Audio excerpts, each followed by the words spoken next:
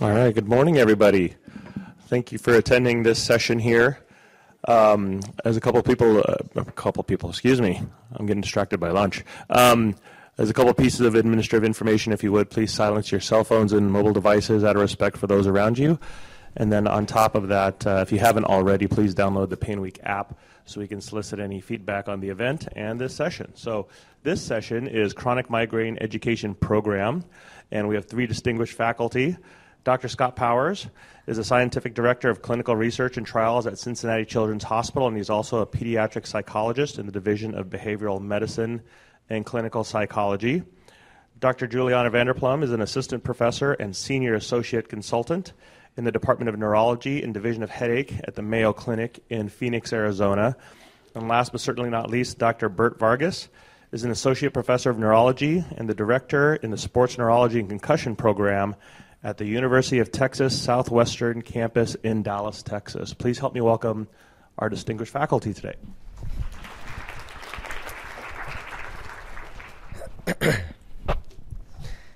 Thank you. All right, well, good morning, everyone, and thank you very much for joining us. Thank you for this. And welcome to the American Headache Society presentation on the Chronic Migraine Education Program. We've been sort of a regular fixture at Pain Week now for several years, and I've been honored to be a part of it for at least 3 of those years. So it's great to be back. Great to have you here. And I was just laughing with Dr. Vanderplum that we had an introduction, and now I'm going to do an introduction. Dr. Vanderplum will probably introduce herself one more time when she comes up here to do her next talk. So this will be great. For the post-test, we decided that it's going to be, can you name our names? All right. So I'm just going to go through some of the housekeeping tidbits as part of the introduction and just kind of lay the groundwork of what we're going to be doing. Give you some of the important necessary details that we need for ACCME.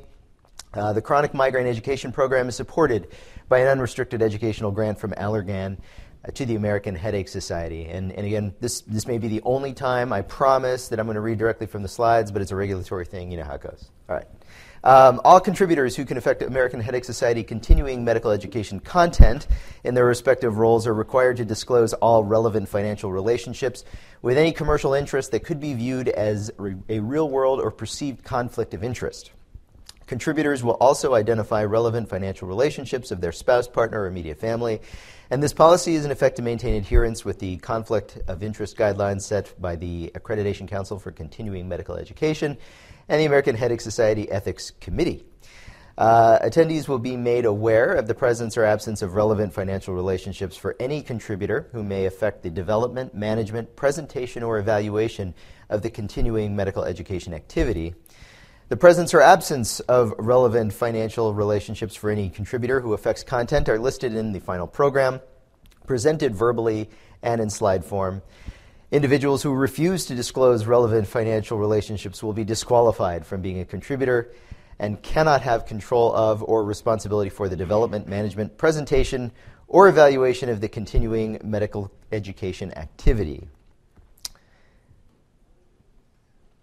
While I'm waiting for the next slide, void where prohibited. All right.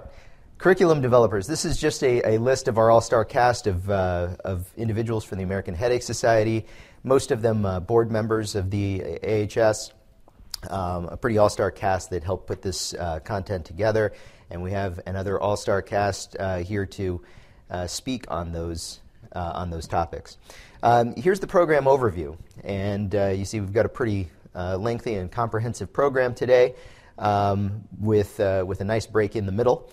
We're going to start off today with this introduction, talk a little bit about the overview. It says pre-test on there, and I have no idea why that's on there. There is no pre-test. So for those of you that studied, I'm sorry. It'll serve you well, though, I'm sure. All right. Diagnosis of chronic migraine and episodic migraine we're going to start off with, and that'll be Dr. Vanderplum. Dr. Powers will talk about transition risk factors and barriers to care.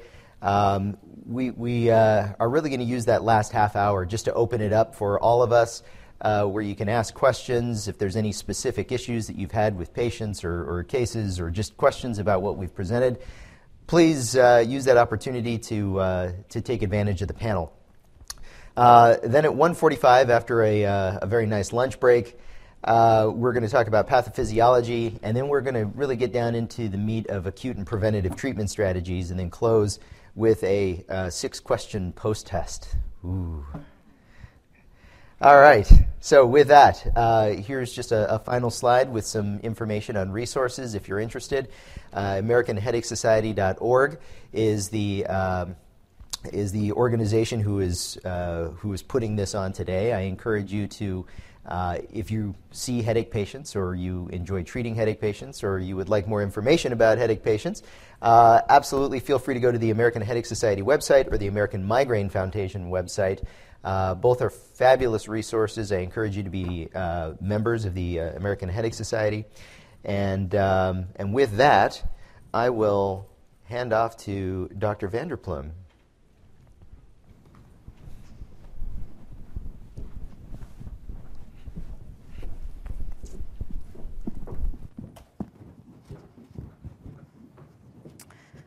Okay, mic's working? Great. Okay, so I am Dr. Vanderplum, as you've heard twice. Thank you very much for having me here at Pain Week. It's my first time here, and so far it seems like a wonderful conference, and I'm glad that we're able to participate. So I'm going to be talking for the next 20 minutes or so about diagnosis of migraine, both chronic and episodic. These are my disclosures. And so for the next 20 minutes, we're going to go through 4 main objectives. So the first of which is reviewing the steps for successful diagnosis of various headache disorders. We're going to identify the key steps for excluding secondary headache, which is probably one of the most important components of a headache assessment. We're going to discuss some other types of primary long-duration headaches, so besides chronic migraine. And then we're going to define some key headache syndromes based on 2 main factors that are really important in the headache assessment, which is how many days of headache someone is experiencing and how long the headaches are lasting for. So there are 7 main steps for successful treatment of headache disorders, and the first of these is obviously making the diagnosis. When patients come in, they are often most concerned about having a secondary headache, meaning a headache that is caused by something. Most patients are worried about things like, do I have a brain tumor or something like that? And often if you don't address this right up front as far as how you are going to be assessing them for the potential secondary headaches, they may leave feeling a bit dissatisfied if they don't understand, how they were assessed for those things and don't understand that, based on your history and physical exam, you've come to a conclusion that either you could suspect secondary headaches or maybe not. And if you don't suspect a secondary headache disorder, then you're probably left with the most common headache disorders that we see, which are the primary headache syndromes. And so it's not really good enough just to say you have headache, but rather you need to provide them with a diagnosis and educate them about what that diagnosis might be. And so there are various headache syndrome groups, so that includes most commonly things like migraine or tension type headache, and then rare headache syndrome groups like the trigeminal autonomic cephalalgias.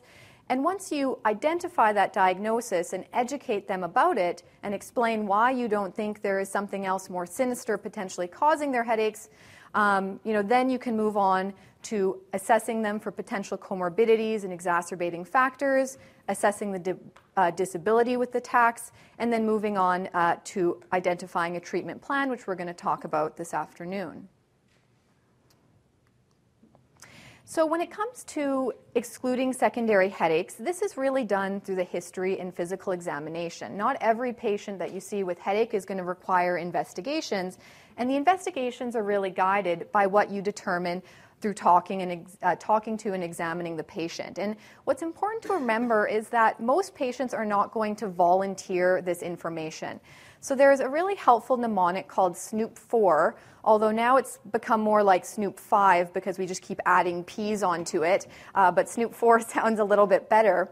And basically, the S stands for systemic symptoms or signs, as well as secondary risk factors, so things like being immunocompromised, cancer, N stands for neurologic symptoms or signs. Onset is very important, so whether this is a thunderclap headache, which might suggest something like a subarachnoid hemorrhage or sinus venous thrombosis, dissection, or RCVS. Older patients, so greater than 50 years of age, obviously we are worried about things like giant cell arteritis, but it's also important to remember that in younger patients, so less than 5 years of age, you do also have to be suspicious if there's a new onset headache.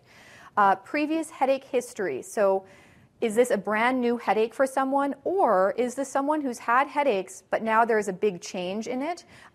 It's not uncommon that people will come in, saying they've had headaches their whole life and go to the emergency department and they kind of just get treated, oh, well, this is just another one of their headaches. But if it's really different, we have to have a high degree of suspicion that there could be something else going on. Additionally, postural assessment is important. So is this worse when you lie down, when you sit up, or if you change position quickly? Potentially suggestive of something like a CSF leak. Precipitated by Valsalva or exertion, which might suggest issues with increased intracranial pressure, as well as pulsatile tinnitus, and I'll throw in there papilledema. And then the newest P that's been added is pregnancy or postpartum.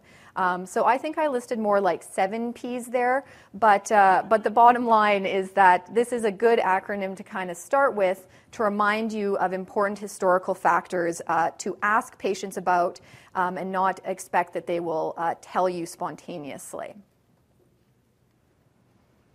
The physical examination sometimes can seem a bit overwhelming when someone comes in, and if you kind of direct yourself to 3 key components, you usually won't miss anything major. So vital signs, blood pressure, whether too high or too low, or showing orthostatic changes, can potentially provide you with some diagnostic clues. Body temperature, obviously, if they're febrile, then higher suspicion for secondary causes. And then body mass index might provide you with clues as far as concern for things like pseudotumor cerebri or idiopathic intracranial hypertension, as well as low body mass index. Sometimes those patients might be at higher risk for things like post-lumbar puncture headache.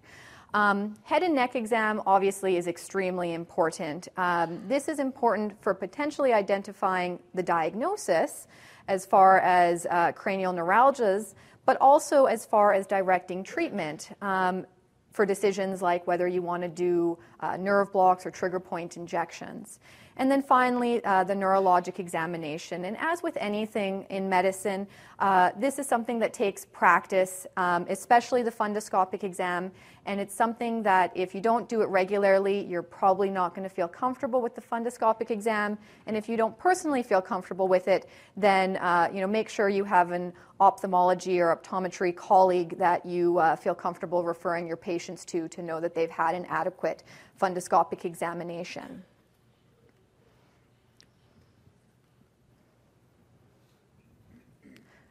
Okay, so to summarize some of those points, the first step is obviously the history and exam. And again, reminding patients that that's actually really your biggest investigation, is that assessment is really important, so that they feel like they've received something from this and they're not just being told you have a headache, but understanding how you reached the diagnosis that you're going to be coming to. And the SNOOP4, again, mnemonic, can be helpful for eliciting those red flags. So if all of that is unremarkable, then you're into the category of identifying primary headache disorders. And this is where we have 2 big historical components that are very important as far as kind of coming to big categories of headache differentials. So the first is, in the headache world, we talk about episodic versus chronic. And so sometimes people, when we say chronic, they think that means headaches that someone has had for years.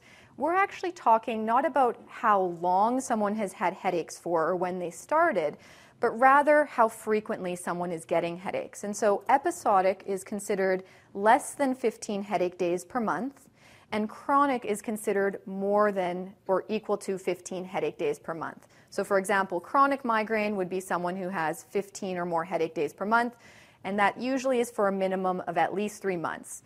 If they've had it for years, that's fine too, but having it for years doesn't mean necessarily chronic. It's, again, the frequency that we're defining it based on. The second historical component that's important is the duration. And we make this arbitrary distinction at 4 hours. And so less than 4 hours we consider short duration, and longer than 4 hours we consider long duration. And so common long duration primary headaches include things like migraine, probable migraine, tension type headache. And then the category that we're going to really focus on today is the long duration chronic headaches. And so that's things like chronic migraine, chronic tension type headache, new daily persistent headache, as well as hemicrania continua.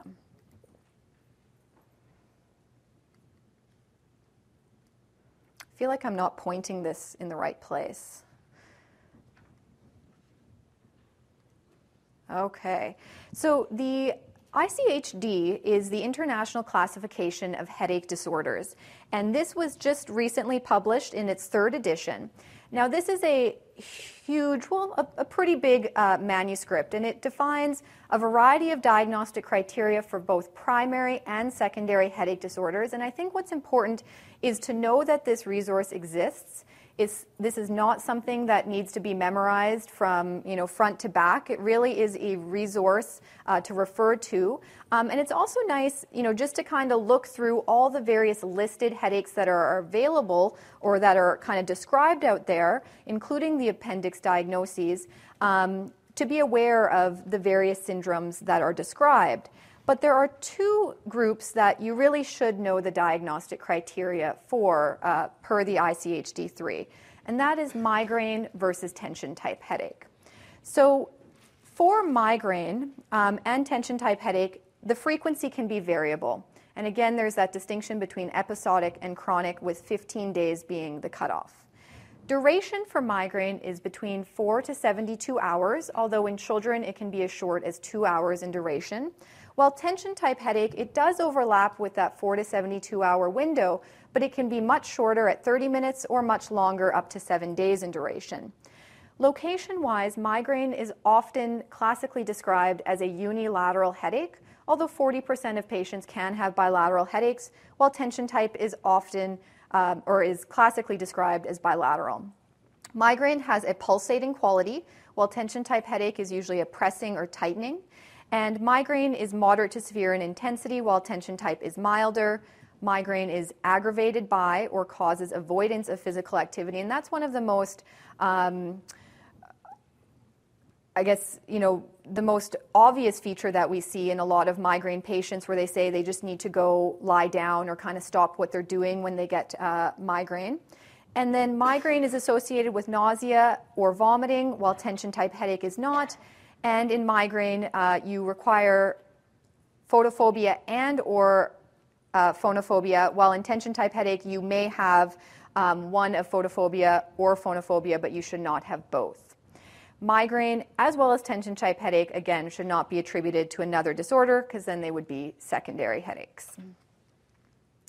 So when someone presents with episodic migraine and they're starting to have increasing headaches, the most common diagnosis that they often develop into is chronic migraine, and this occurs in about 2 to 3% of people per year.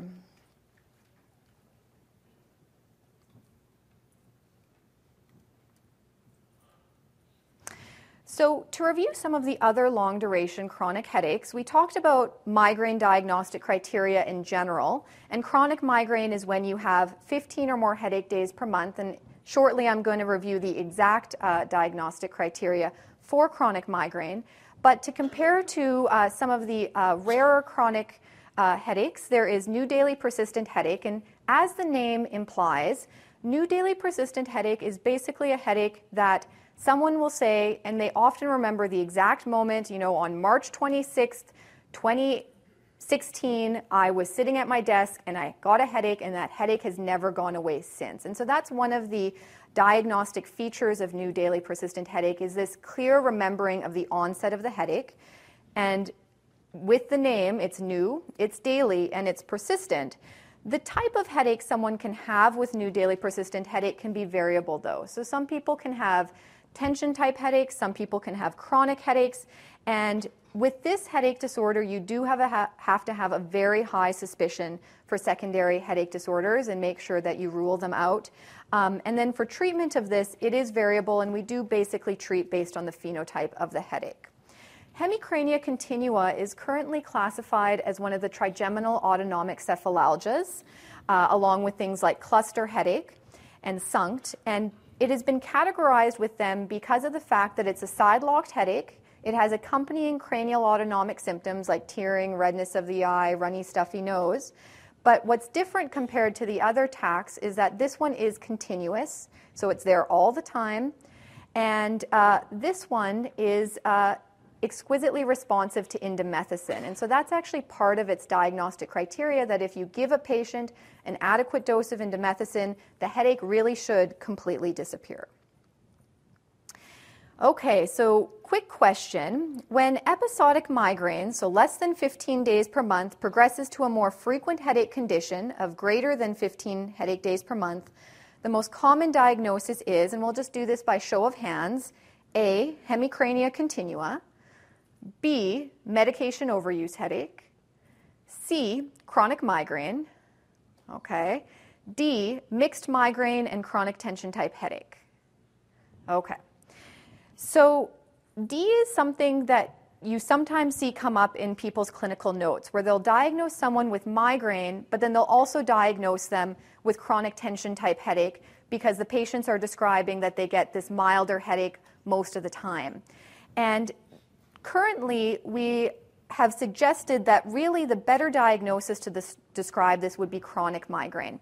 And that's because for the diagnostic criteria of chronic migraine, basically you have that 15 or more headache days per month, but 8 of those days only really have to have migraine features. The other days can have tension type features, or the patient can believe them to be migraine and treat them as migraine, or they treat them with a triptan, which is a migraine-specific therapy, and they are relieved. So in patients who present saying, you know, I get my migraine attacks and then every other day I just have my regular, my normal headache, it would be more correct to diagnose them as chronic migraine rather than provide them with 2 different diagnoses.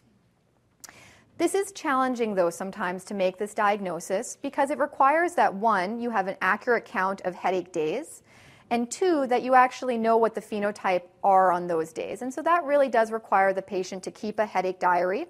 Again, this diagnosis is only established after someone has this pattern for greater than 3 months. And what we have to be mindful of is that approximately 50% of patients are using medications frequently, and so this is sometimes under-recognized and may also be a contributing factor to chronification of their headaches. But there's a distinction between overusing medications and medication overuse headache. So overusing medications is really just the idea of us, arbitrarily defining a number of days of medication use that we think is too much. Medication overuse headache, however, is when headaches are increasing in frequency as medication use is increasing. And sometimes that's a bit of a tricky concept because people say, well, if I'm having more headaches, I'm going to use more medications. Yes, that's probably true, but what we see is that sometimes people's headaches are increasing because of the fact that they are using medications too much. And to confirm this, by reducing those medications, if you see an improvement in headaches, then that would be the best way to obviously confirm this suspicion. So the formal diagnostic criteria for medication overuse headache stipulate that, again, you have chronic headaches, so more than 15 days per month, and this was in someone who had a pre-existing headache disorder. So they've gone from, a more episodic pattern and it's increased to a chronic pattern. And then as far as our days that we would consider to be overuse, this depends on the type of medication. So for simple analgesics, it's greater than 15 days per month of use. For ergotamines, triptans, opiates, or combination analgesics, it's greater than 10 days. And then for any combination, so if people are consuming simple analgesics plus ergotamines plus triptans, it would be a combination of greater than 15 days of regular use. Now, You have to distinguish this from headache attributed to substance withdrawal because there are also diagnostic criteria for things like caffeine withdrawal headache, opioid withdrawal headache, and estrogen withdrawal headache, which are separate diagnoses. Now, even though we state the number at 10 and 15 per the diagnostic criteria, when you look at literature on different medication subtypes, probably even at lower frequency use in certain medications, the risk of medication overuse headache increases. And so for things like butalbital-containing medications, the AMPP study found that with 5 days of use per month, the risk increased, and with opiates 2 days per week, the concern increased.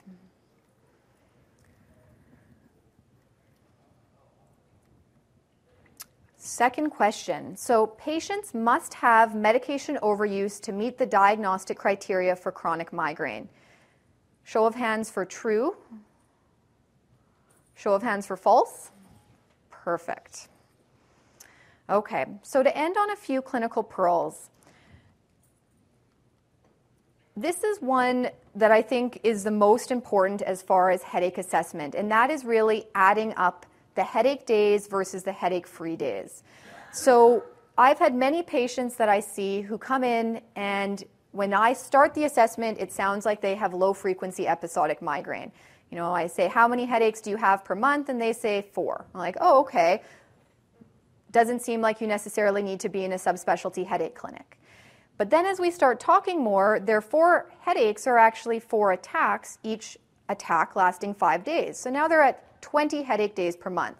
And then I say, and so on those other 10 days, you're absolutely headache-free. Well, no, those are just my normal headaches.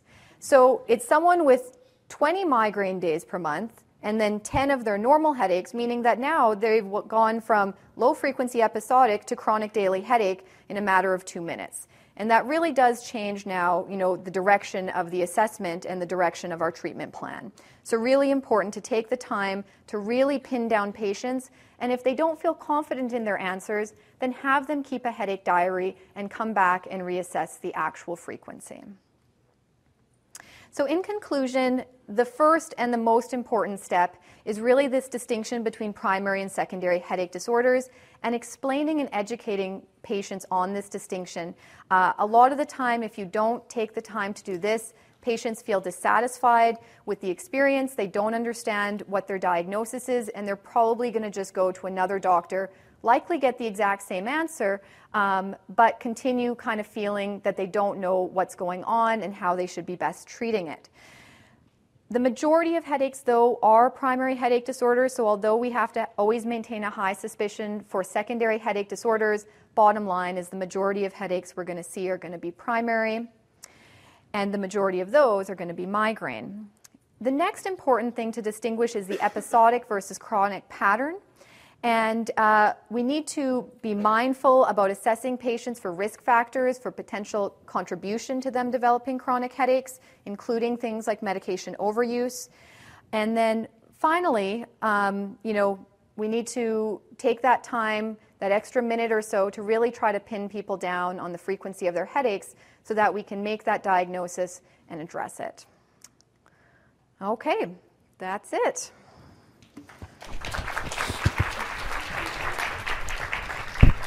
Excellent. Thanks, Dr. Vanderplam. And again, we'll go ahead and hold off on questions until the very end. We have a nice long block at the very end of the session for questions of the entire panel. And so with that, I'll invite up Dr. Scott Powers, who's at Cincinnati Children's, to talk to us about risk factors and other barriers to care in treating individuals with migraine. Dr. Powers. Thank you. Good morning, everyone. Thank you for coming. Can you hear me okay? So a lot of what you've heard already today is very clinically, diagnostically oriented. What I'm going to be talking about is quite a bit of data from epidemiologic studies. So we'll talk about how those two different approaches to science might give us interesting comparisons between what you've heard. But I would like to start by emphasizing clinically the importance of asking patients, be they be children or adults, don't just go on their first response to how many headaches they're having. Really ask about. You'll be amazed how many times they go, oh, those are just my normal headaches. So when you're looking at frequency, the interview is very important. So I want to echo that. See if I can get this to work.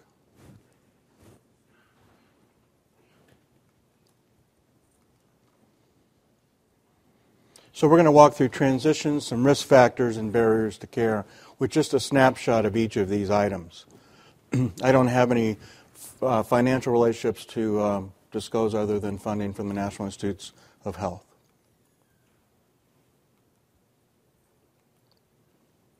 So we're going to start off with some data from epidemiologic studies that talk about the fact that migraine is common and disabling.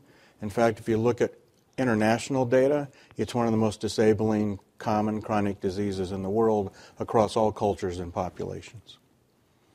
The American Migraine Prevalence and Prevention Study is an excellent epidemiologic study conducted by Richard Lipton, Don Buse, and colleagues in New York. This was a large-scale longitudinal study in the mid-2000s. About 163,000 respondents, greater than 12. One of the few studies that's looked at actual adolescents in addition to adults. About 29,000 reported a severe headache within the preceding year. That's about 18% of that sample. If you look at pediatrics, about 75 to 80% of kids have had a headache by the time they're 15. So I think one of the things to realize is this is a common human experience, and therefore the diagnostic information you heard earlier gets kind of complicated when we try and figure out all the different types. Because all of us have probably had a headache once or twice in our lives, but it may not reach the level of migraine or chronic migraine. And in this sample, about 11.6% met the IDHD-2 criteria, which was the previous version of the international criteria for migraine. So as an epidemiologic study, that actually was pretty similar to what we see in terms of overall prevalence of migraine. You'll see here that in adults, females are more commonly having migraine than males. In children prior to puberty, it's a little bit more balanced. So as I tell our patients in Cincinnati, if you're a boy, this is one of those times when it's lucky. Not always, but sometimes. Chronic migraine prevalence across both genders or sexes is about 1%. That's about the same in kids as well. And then you'll see that chronic and tension-type headache are more prevalent in adults. But just giving you a sense of the fact that we're talking about 12%, maybe upwards of college-age women, 1 out of 4 are experiencing migraine headaches based on epidemiologic studies. So one of the most common chronic conditions in the world. So if you have migraine headaches, how can we assess how much that's impacting your life? So a measure called the Migraine Disability Assessment Scale was developed by Lipton et al. And it asks about how are you doing with work and school? Did you go? Did you not go? Another question is, well, if you were there, how did you function? So it really has two ways of thinking about our daily lives. Did you miss out entirely, or you sort of sucked it up and you went, but you were barely halfway there that day? Same thing about housework or just taking care of your own life outside of work. And then, are you missing family, social, or leisure activities? The nice thing about this measure is there are some clinical grades you can use to give you a sense of, given the score, number of days out of the last 3 months, how is your patient sort of presenting to you, both in terms of headache frequency, but also how's that disability occurring. And you will see that this often correlates clinically, but there are times, particularly in our pediatric practice, you'll see kids that are just muscling through everything and have low pediatritis, which is the pediatric version, but really are having frequent headache. And sometimes you see people with long duration headache, not as many, but it really impacts their life. So I think the emphasis here clinically is you really want to see these as dual potential outcomes when you're looking at your patients. But this is a great brief tool. The pediatric mitis is more of an interview-based assessment. I think it's always better to go back and reaffirm with your patient how are they seeing the world, so when you get to this number, you're understanding where that's from, not just seeing it as a self-report measure. And then when you break down episodic migraine versus chronic migraine, which is a diagnostic differentiation, not necessarily based on excellent science, just a diagnostic breakdown, 15, 14, 16, you can debate that as a clinician. But the notion in this measure of absenteeism, I just didn't make it to work, I didn't make it to college, I didn't do anything with my family, versus presenteeism, which is, I'm going, but I got to tell you, Doc, I'm barely there. This measure kind of gives you a nice sense of how that might be happening for your patient. And in these epidemiologic studies, you'll see the ratio that chronic migraine is generally more disabling than episodic migraine. That's sort of a duh statement in some ways, but I think it's important that large epidemiologic studies are showing you that, as we heard earlier, as a clinician, you might be more likely to see someone who's more on the chronic side of frequency or high disability than someone that's low disability. Something that's as common as migraine means that in population studies, there's a lot of people in our society and others living with migraine every day that never probably see a physician or healthcare provider. And I think that's a notable thing to appreciate as well. So that's prevalence, incidence, disability from more of an epidemiologic standpoint. Headache days per month vary within people over time, and chronic migraine evolves from episodic migraine. So let's talk about variability within person over time from these epidemiologic studies. And let's start with a question. So episodic migraine can progress to chronic migraine due to treatment-related conditions. You heard about medication overuse already as one example. Exogenous factors, environmental factors, headache features themselves. Higher base rate of headache may put you at risk for greater frequency over time. And patients with certain comorbidities that we'll talk about in a little bit. There are several different types. But based on this study, the annual rate of progression from episodic to chronic migraine is about, who would say 2.5%? Okay, how about as high as 7.5%? 12.5%? 20%. You'll see in a little bit that it's 2.5%.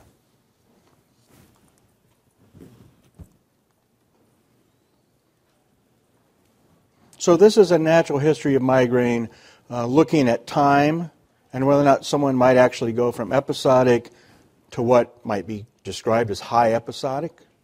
It's debatable whether or not that's 10 or 8. 2 a week or more gets my concern if I'm a clinician. All the way up to that standard of 15 or more per week. So this could be the natural history of someone who progresses from episodic to chronic migraine. Wow, that was fast. Did you guys get all that?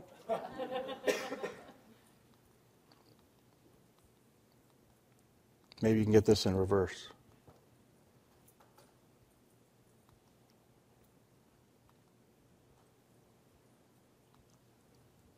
Okay. So in the AMP study, this epidemiologic study, they looked over time, over the years, across this cohort of adults and some adolescents that were telling about their headache. And they did see patterns where there is a group of people in the population that have persistent episodic migraine. Generally speaking, you'll see here it's like 1 a week or less. So 1 headache a week or less, pretty decent acute treatment, may never even come and see a physician. But then you have the persistent chronic group, and you'll notice that's at least 5 per week or more. So a lot more days with migraine than without migraine. And several of the studies you might hear about later today, both in pediatrics and adults, around 20, 21 headache days a month is kind of the mean in some of the chronic migraine trials that have occurred.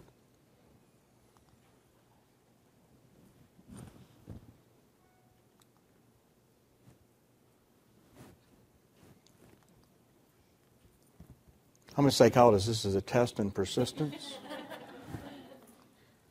There we go. But if you look at individual variation, episodic migraine, less than 15, as you all know as clinicians, if you look at epidemiologic data, variance is normal. So some people go up and down some people are steady. But when you start looking at this and talk about your patients and their experience, that's another reason why it's important to get that history of what's it been like over time, in addition to what it's like now, how have they coped with that over time, just to give you a sense of how they're coming into you, as you all know, saying, I'm someone who's experiencing pain. What's been your experience of that pain? And then you can explain, it's very common for it to go up and down, both for those that are less than 15, and we will see it's also for greater than 15. But then here's the real information from these epidemiologic studies.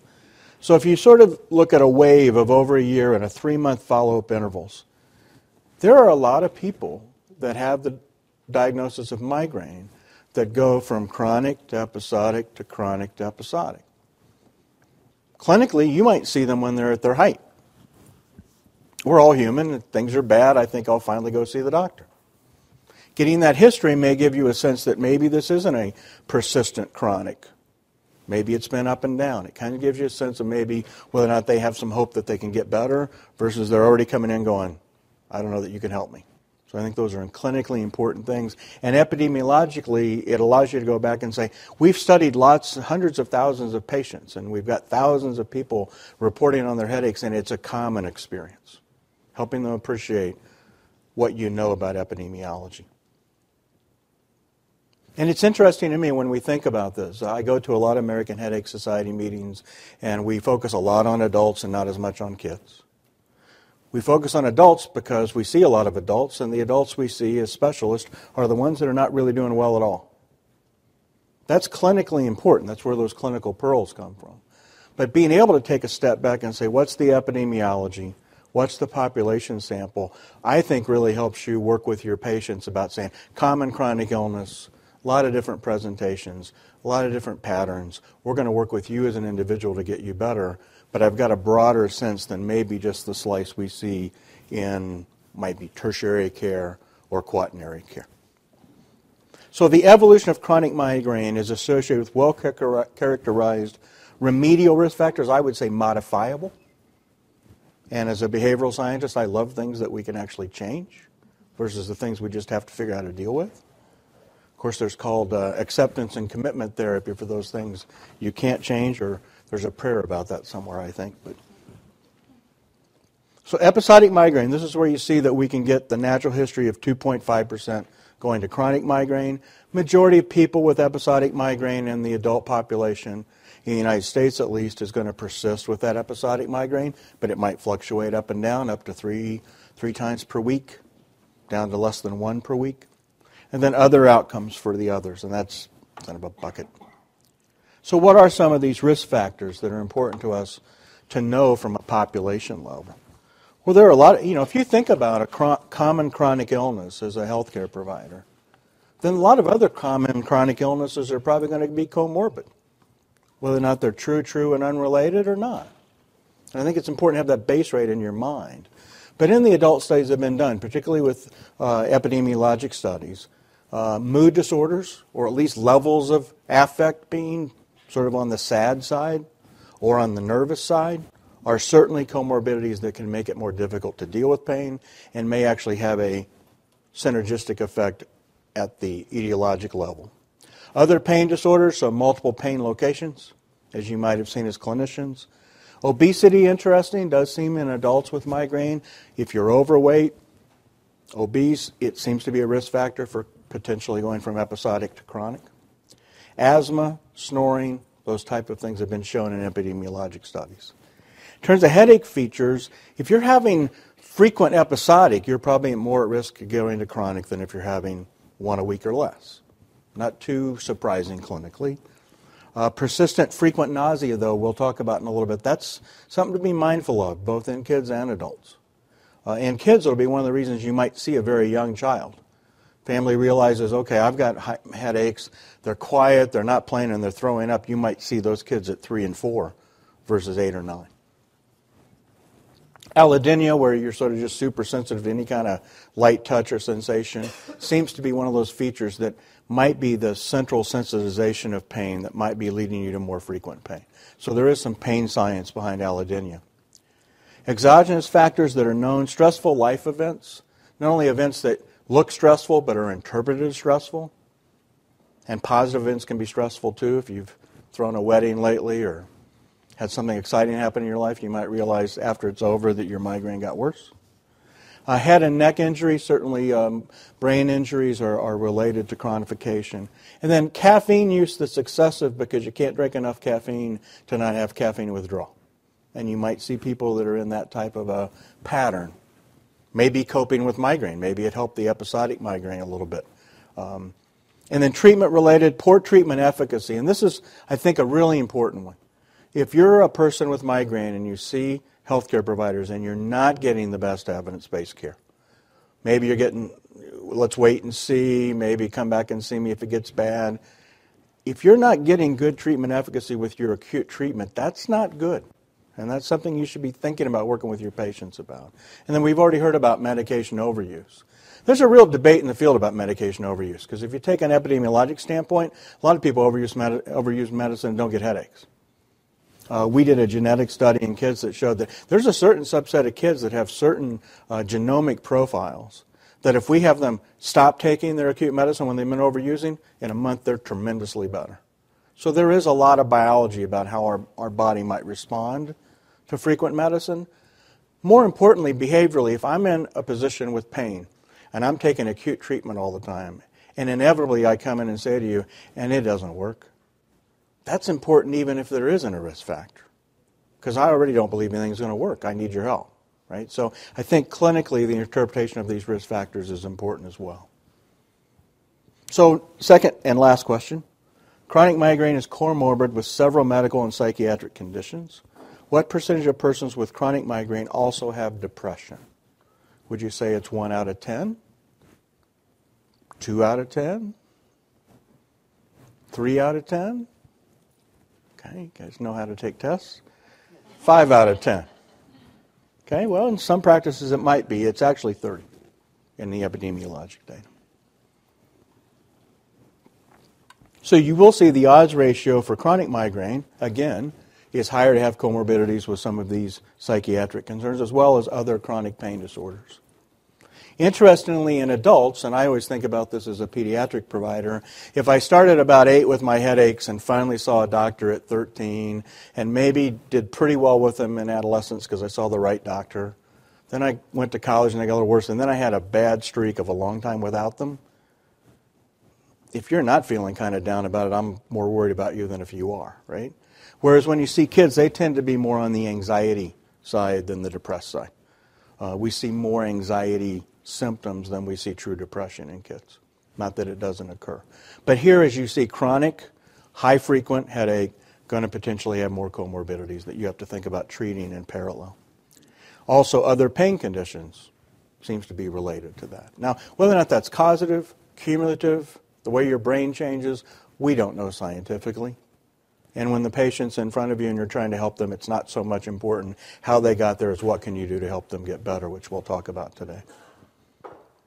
So severe depression, odds ratio, is higher to have a new onset chronic migraine. So if I'm someone who has depression and it's pretty severe, I might be more likely to develop migraine. Now, whether or not that's a genetic predisposition that gets unlocked or other conditions, I don't think we know the answer to that. But it does seem like there's a nice stair-step effect. So if you're even seeing someone who maybe doesn't have migraine yet, but they've got another pain condition and their depression is getting pretty high, you could see their migraine, if they have them, go into chronic. So we're talking about chronic progression here. Persistent frequent nausea. I think this is one of the most important findings out of Richard and Dawn's epidemiologic study, that it occurs in about 44% of episodic migraine. And if you have it, you get about a 2-fold increase of progressing to chronic migraine. The good news is there's things you can use to treat a sense of nausea, maybe get that knocked down with the migraine, and it does seem like that would be a reasonable thing to try and prevent the chronification. And then here we've got how well your acute treatment works. And I think this one is really important because every individual human is different. So whether or not it's an NSAID they're taking or a triptan or some other type of abortive agent or a device or a combination of a behavioral treatment with a medication, really honing in on what will help them get some relief from their headache, maybe having the ability to come in and get IV fluids and other medications, whether or not you actually have DHE available for inpatient care. But jumping on top of acute care and making sure it's paid attention to, this would show us is important, because if I'm a poor responder and I don't get good care and maybe I don't try new things, I'm much more likely to have that chronic migraine occur. So this is another one of those modifiable variables that I think you can pay attention and educate your patients about. Like, why is this so important? And why do I want you to keep this diary and tell me each time, did you catch it early? Did you hydrate with it? How long did it take to get better? Did you notice anything about it that was different? Really interrogating, see if they can be their own best detective to get their acute treatment better. Very important, I think, clinically. Barbiturates, opioids, as a pediatric doctor, I don't like either one of them. We don't use them. We don't need them for headache. But a lot of people go and they get these medications. And in terms of the medication overuse world and the chronic migraine use world, they're probably not good for you. Whereas the triptans and the NSAIDs, they got a little risk to them too, compared to acetaminophen. But I think these other pain medications for migraine, it just seems like we can do better with other ways of treating people. But that's hard. Someone presents in front of you and they're like, I'm almost dying here, my head's falling off, and you're trying to help them. I realize that it's an educational moment. But the epidemiologic data would say we need to work on the kind of acute treatments that maybe have more evidence and less risk. So comorbid pain predicts onset and persistence of chronic migraine. This is another study by Lipton and Buse called the CAMEO study. So they looked at number of pain locations, excluding the head, and then they looked at cross-sectional relationships as well as the predictive validity. And the predictive validity is really, I think, what can be translated into our clinical set of questions. So here you're just saying, okay, if you've got a lot of other pain locations, cross-sectionally you may be more likely to have chronic migraine, particularly chronic daily migraine. So not necessarily new daily persistent. Now you're very chronified, but you're having headache every day. Maybe constant, maybe just 28 out of 28 days. But here where you're probably going to have other pain locations, musculoskeletal pain, maybe neuropathic pain, but you guys see this in your practice a lot, right? And that becomes a more complicated human being to work with. Increased odds ratios. Clearly, even when you adjust for demographics and you adjust for baseline headache frequency, you're still seeing that this number of pain locations, 2 odds ratio of 1.96, 3 pain locations odds ratio of 2.7. So now you're talking real clinical implications here. And then here, you're seeing a very similar thing over 3 months. So this is the fun slide that gets into a little bit of things that we'll be talking about intervention. So if you want to prevent the onset of chronic migraine in your adult patients, and in some ways relevant to kids as well. Treatment patterns, monitor and modify medication use. Consider preventive treatment and behavioral intervention. So try as effective as you can with the treatments you're providing, particularly looking at that acute treatment efficacy. If you can try and get the headache frequency down from maybe 2 to 3 per week down to 1 per week or less, you're probably putting some resilience in to not get to chronic migraine. So you're not where you might want to be, right? You might want to be at 1 headache a month or less, or certainly disability down in that low range. But if you're moving in that direction, you can be confident in helping your patient appreciate that if we look at the broad scale population-wise, we're moving in the direction of positive versus the direction we might worry about, which is why I had them really bad last year. What about this year? And I think we're moving in the direction to prevent that. Nausea, certainly trying to effectively deal with that associated symptom and realizing that might be one of those clues. Good behavioral health, weight loss, exercise, good hydration, good balance to your diet, good for you anyway, but does seem like, based on these epidemiologic data, could be a preventative measure.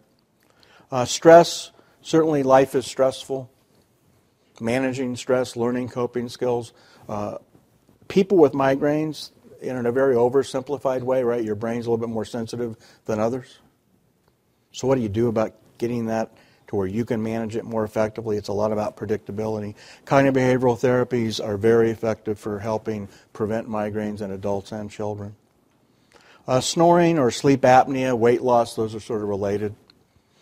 Allodynia, so if you're starting to get that centralization of pain and you're getting allodynic, can't wear your ponytail, earrings bother you, guys can't wear caps, those kind of fundamental things, that's another thing you have to think about. And then obviously knowing that you're treating the entire person. So how is the pain affecting them psychologically?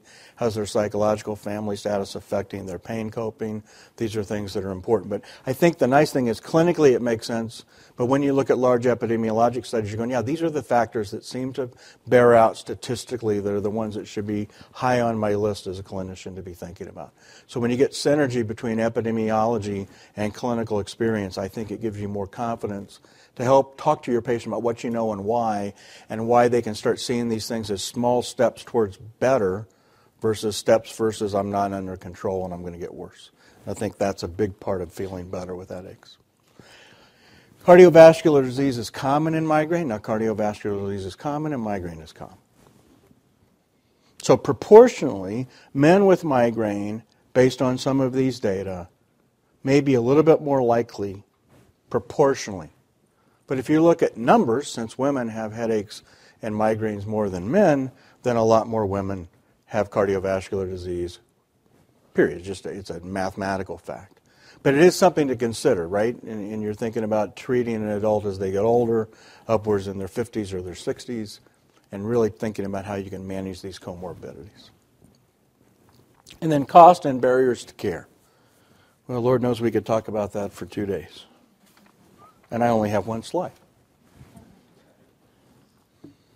Lower employment status in these epidemiologic studies clearly shows that chronic migraine is more of a sociological effect than episodic migraine. I don't think that should surprise us, but when you're looking at hundreds of thousands down to thousands of people, it kind of gives you that sense of like, okay, this disability scale is relatively important. And how do you go about figuring out how to live your life with a chronic illness as it's getting better are really the tools that you work with as pain experts to help your patient get better over time. And we always talk to the kids about the fact that if you're already at the point where you're having chronic migraine, we're going to get you better. You have to work really hard to get that first 10 yards. And once we get the first 10, then we're going to start passing and we're going to start going faster. So really helping your patients have patience, knowing what you know is important. So hopefully this was a whirlwind tour across epidemiology for you, giving you a sense as you hear more today about the clinical care and clinical trials, you can sort of think, okay, what's the inclusion-exclusion criteria? How circumscribed was that population? How relevant is that to your practice? But I think from a patient education standpoint, helping them appreciate, I'm not alone. 6 million kids in the United States have migraine. They go to school, they miss school, they become adults. If you're a kid with migraine, good chance you're an adult with migraine. Although I think if we treat you, you don't end up being nearly as tough an adult with migraine. But I think those educational materials and helping them appreciate the epidemiology as you hone in on their individualized treatment plan is really a key to managing chronic headaches or headaches that are highly disabling, whether or not they're once a week, twice a week, or 5 times a week. So thank you for your time today, and I hope you learned at least a couple things.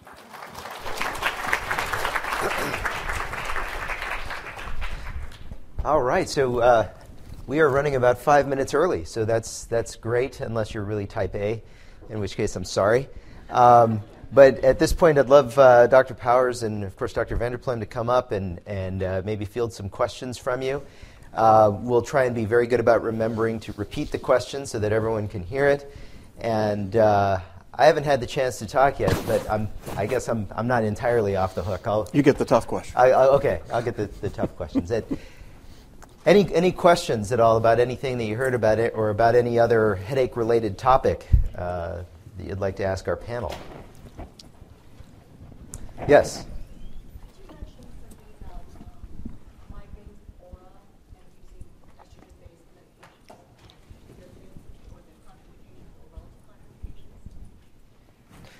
So the question was about individuals with migraine with aura and about estrogen. Specifically, I'm guessing about use of birth control pills and estrogen-containing birth control pills in individuals with migraine with aura. Everyone's looking at me. I guess that's because I'm a woman and have estrogen. So basically... And you have the medical license, I know.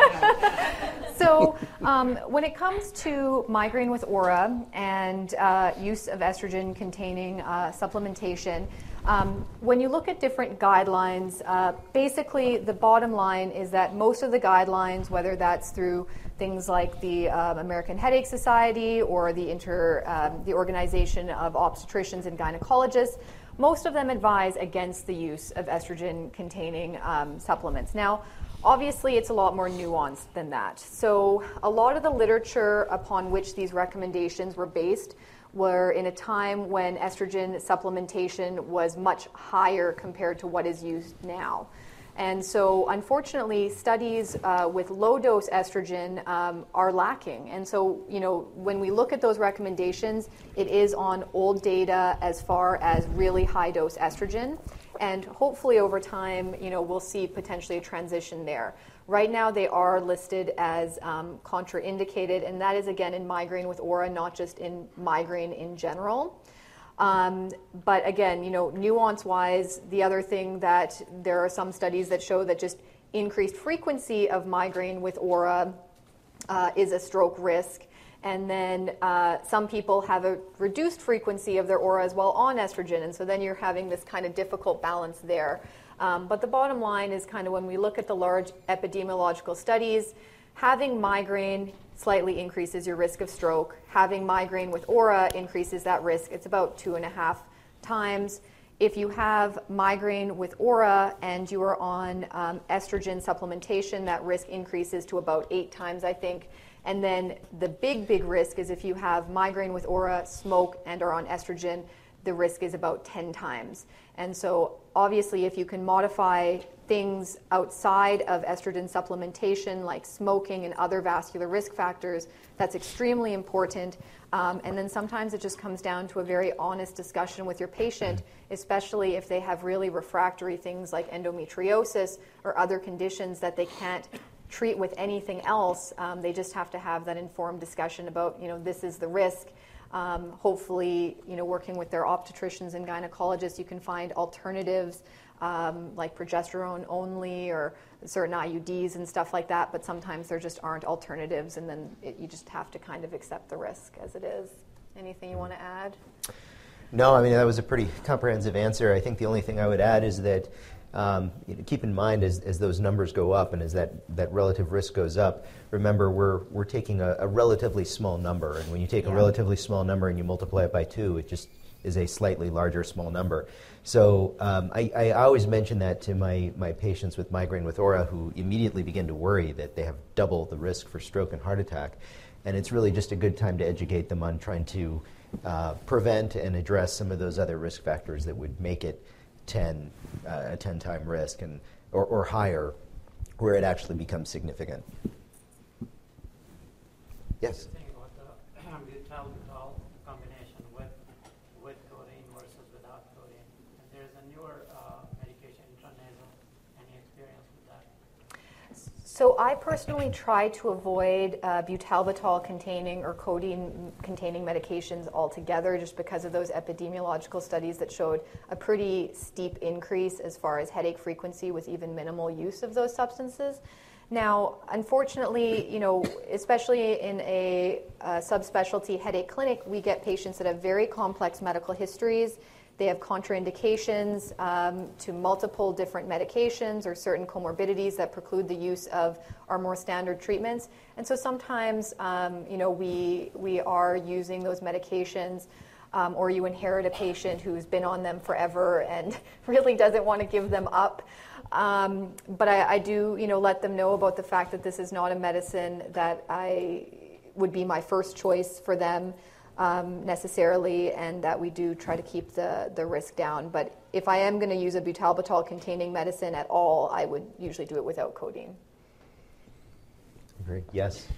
So as you're talking about the frequency kind of waxing and waning, how much of that do you feel, or has there been research on how much of that is just the natural progression of it versus the fact that stress and hormone changes, or that when someone's doing well, they maybe slide on their self-care and their consistency, and then when they're doing worse, they do better? And any comments on that?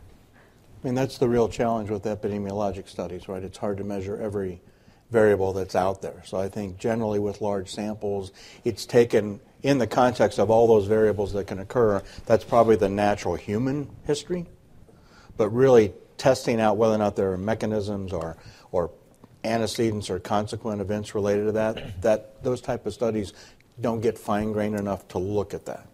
If you think about it more clinically and what you see amongst your patients, right? If we were great at treating migraine and everyone went in and got migraine treatment and we had better evidence than what we have today, then I think you can make the argument that I'm treating really well, I'm better, and when I sort of slide off, I'm not.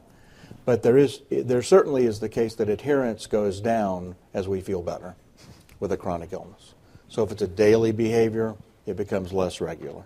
Yeah, the other challenge, and particularly with kids, is if you get a whole lot better, you forget how to go about taking care of yourself. And you like to forget about it anyway, right? So there are those variables that I don't think you can tease out, but I think in individual care you can sort of both educate the patients about you might get this fluctuation, but that's one of the importance of self-monitoring. So I think self-monitoring is sort of a drag. With phones it's even a drag, right? And usually with adherence to that you can get maybe a month or two and then people slack off. But as a clinician you can rekindle why that was important, and that helps people get that clue of what's happening for me that might be related to my roller coaster, as Richard likes to call some of the graphs. So I think you can apply it individually, but epidemiologic studies probably aren't really getting down to that level of nuance. I also think about those natural rhythms that you're talking about, where just naturally people will wax and wane into getting worse, into getting better, to address the question that comes up all the time about tachyphylaxis, right? About people who come in and say that all of a sudden their medication has stopped working, when really they may just be in one of those phases where nothing is working. And so I tend to use data like that to cheerlead a little bit and say, okay, let's try and right the ship a little bit. Let's try and do some other things to kind of get us on the right course.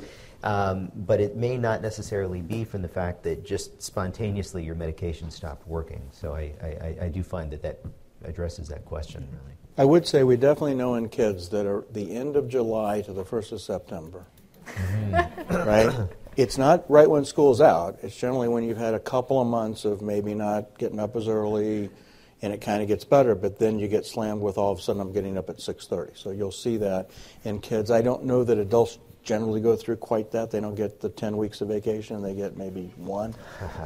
Right? But I think there is good data to show that in terms of calendar year for school attending people. Yes, ma'am.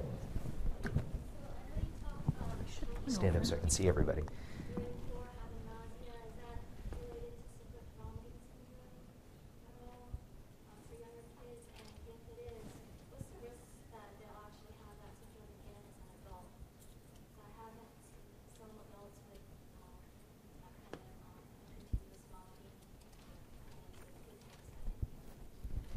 Question on cyclic vomiting syndrome and kids. in young kids, certainly they're sort of known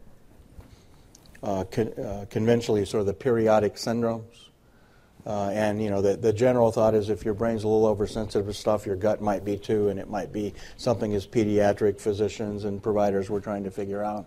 It certainly can be an early indicator of migraine propensity in kids. I'm not as aware of cyclical vomiting in kids sort of being a predictor of the same phenomenon in adults. I don't know if you guys have seen that. So cyclical vomiting in general is a pretty rare phenomena. I think, more commonly in children, what we see just in general is that they describe headaches and they describe abdominal pain, but the true syndrome of cyclical vomiting, where it's these very discrete periods of excessive vomiting and then they're well and then discrete period of excessive vomiting, that is its own syndrome, is actually a pretty rare phenomena in children as well as in adults.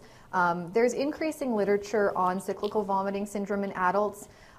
It probably is under-recognized, and I think probably a lot of, at least what the literature shows, is that a lot of the adults have a pretty late diagnosis. And so it might be something that was started in childhood and just never really got recognized until later. And so as far as good natural history, I don't think they just have a lot of data on it because the population that's described so far is pretty small. And then, of course, there's things like cannabis, like hyperemesis syndrome that confounds it in adults as well. You had a question? Yes, I had a question about those inherited patients on the butalbital and codeine combination. Yeah. How do you take somebody off of that without throwing them into acute withdrawal and subsequent worsening headaches? So for butalbital, I use phenobarbital to transition them off of it. There's specific ratios that you can use as far as how much butalbital they're on, and then switch that to a ratio and then into phenobarbital, and then gradually decrease them on the phenobarbital. For codeine, I don't have a good switch to for that. But yeah, for the butalbital component, because especially for patients that are on extremely high doses, the risk of seizure with withdrawal, phenobarbital is the standard for withdrawing patients from that. And usually when we're talking about someone who's using it truly that much that they would go through withdrawal, frequently we're admitting those individuals for several days. Yeah. Yes, sir. I think the ICD-10 uses the term intractable, but I don't know the definition of what it means by intractable therapy. As opposed to chronic headaches I would probably say that, well, keeping in mind that now we're not talking about like ICHD definitions here. We're talking ICD-10 definitions, which lack, right, exactly. And so intractable sort of implies the lack of any relief of that headache, right? No headache-free periods, no headache-free days, as opposed to chronic, which really is defined by a number of 15 days or more. Chronic migraine can be intractable, but not all of it is. So I think that's how I interpret intractable. I mean, in the way that we do it in the Headache Center in Cincinnati, every migraine is intractable by ICD-10 from a billing perspective because they're there in front of you. Yeah. So it's really a different definition than you think about. For ICD, it's actually the level of care. So if they're at a headache specialty clinic, they automatically qualify for an intractable diagnosis, is my understanding. That was the rumor I'd heard from someone. Agreed. It is, but agreed. I mean, at least that's the way we've been taught by the coders that their intention was, that if you're seeing a specialist, and in our case it's a multidisciplinary specialty clinic, that the level of care you're providing clearly is that level of disease, which doesn't make logical sense. I agree with you, but that's none. But I've never billed a patient that didn't have intractable with the new system. Yes. My question was about the slide concerning the migraine and cardiovascular events. Mm-hmm. Can you unpack that data a little bit and just kind of describe if there's a causation or correlation for males and females that have cardiovascular disease and their migraine? Yeah, it's a good question for a pediatric doc. Do you guys have any answer to that? Because I don't know. No, I meant I know kids. I don't really know. Can you I know repeat the myself. I'm not young. But I mean, in terms of the notion of cardiovascular disease association with migraine and then comorbidity, I think she was asking about. The slides were basically about Comorbidity of proportionally cardiac the disease. males with migraine are more likely to have cardiovascular disease. But if you look at numbers, obviously, it's just a math issue that there's a lot more women with migraine that have cardiovascular disease. True. than men. That's what the two slides said. I don't know. Do you have a clinical question about it, or? Kind of unpacking that, because I feel like that there's a lot of data kind of just Right. into One bar. I'm sure that study probably had a lot more things. I mean, I'm sure Right. just in general trends, just based on your experience, what that means, does that mean that someone that has a migraine is going to have, we should be on the lookout for a cardiovascular event? Let's say someone in their 20s that's showing up healthy, having these symptoms, should we be kind of more proactive because we think that there's a higher chance of them having a cardiovascular event, or is it the other way around, that there's some sort of pathology that's kind of underlying the connection between somebody having cardiovascular disease and the migraine that is starting to kind of show up in the 20s. Right. So I tend to approach that particular question by with a couple of things. Number one, there are some risks, touching on some of the questions that were asked earlier about estrogen and about people with migraine with aura, and the fact that there does seem to be a pretty definable increase in risk. And then to Scott's point, that then in other people you just have two very commonly occurring things that it's not unusual that there's going to be some overlap, even though they might not necessarily be related. And then you do have a subset of disorders. I mean, let's take Catacil, for instance, that are going to impart some degree of a vasculopathy in addition to some kind of headache issue as well. And so it really depends on the case, but ultimately, for most people, as they kind of transition to later years in life, it just means that we're maybe a little bit more. I don't want to say aggressive, but maybe attentive to changes in risk factors as they develop them through the years, and are maybe a little bit more attentive to addressing them treatment-wise, just knowing that there are those increased risks just by the sheer nature of the fact that they have migraine. And I think from a motivational standpoint, if you're talking about a young adult or sort of early mid-adult, right, healthy eating, exercise, sort of those preventive strategies that are more behavioral. If you can get sort of relief from your headache faster than how long it may take for you to prevent your cardiovascular disease, it may be something you could utilize with your patients, sort of say, okay, these are going to be good for you overall. They're good protective behaviors to have long-term as you age. But the more short-term gain may be that we can decrease frequency by maximizing your ability to be as healthy as possible. It might get you some traction on sort of the non-medication-oriented approaches to preventative cardiovascular disease care. All right. Oh, I'm sorry. I missed the middle there. Please, go ahead. So I apologize in advance. I was a little late coming from another presentation. But I don't know if anyone had talked about Aimovig. What your thoughts are about the new medication that's out. So I'm going to, will you be back this afternoon? No, I wanted to be the Okay.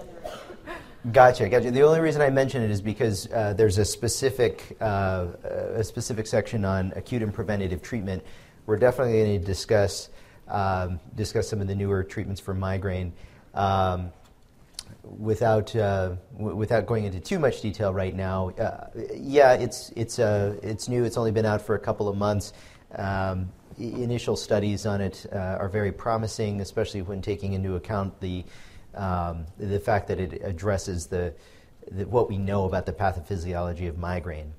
On the flip side of this, though, it is still a new drug, and I think we have yet to really see, good or bad, what the real-world experience is going to be. And so I'll touch on those studies a little bit in the next couple of hours, but I'm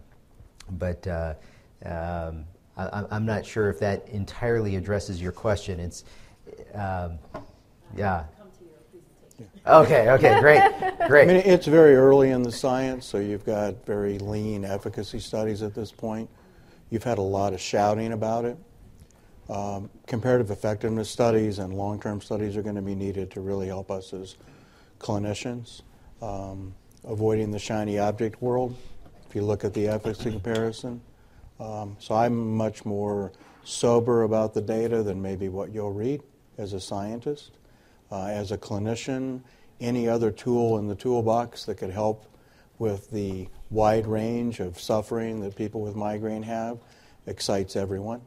And something that gets a little closer to trying to figure out this complex, at least polygenetic disease in terms of pathways of care is very exciting. Probably long-term, very exciting to have something like this occurring. Maybe one more question, and then we'll break. I was just going to ask if there's a certain point where you add, instead of abortive therapy, start adding preventative. Good question. Yeah, absolutely. And kind of in line with the answer for our last individual, I'm definitely going to touch specifically on that in the afternoon session. So, yeah, I got to find a way to get you guys to come back, right? So, and there's going to be prizes, and all will be revealed. And there aren't going to be prizes, by the way, full disclosure. The prize is knowledge. Yeah. Right. So there's that. So we got that going for us. All right. With that, we'll go ahead and break, and I think we are done till 1:40. 40. Fabulous. Thank you guys very much for being here this morning.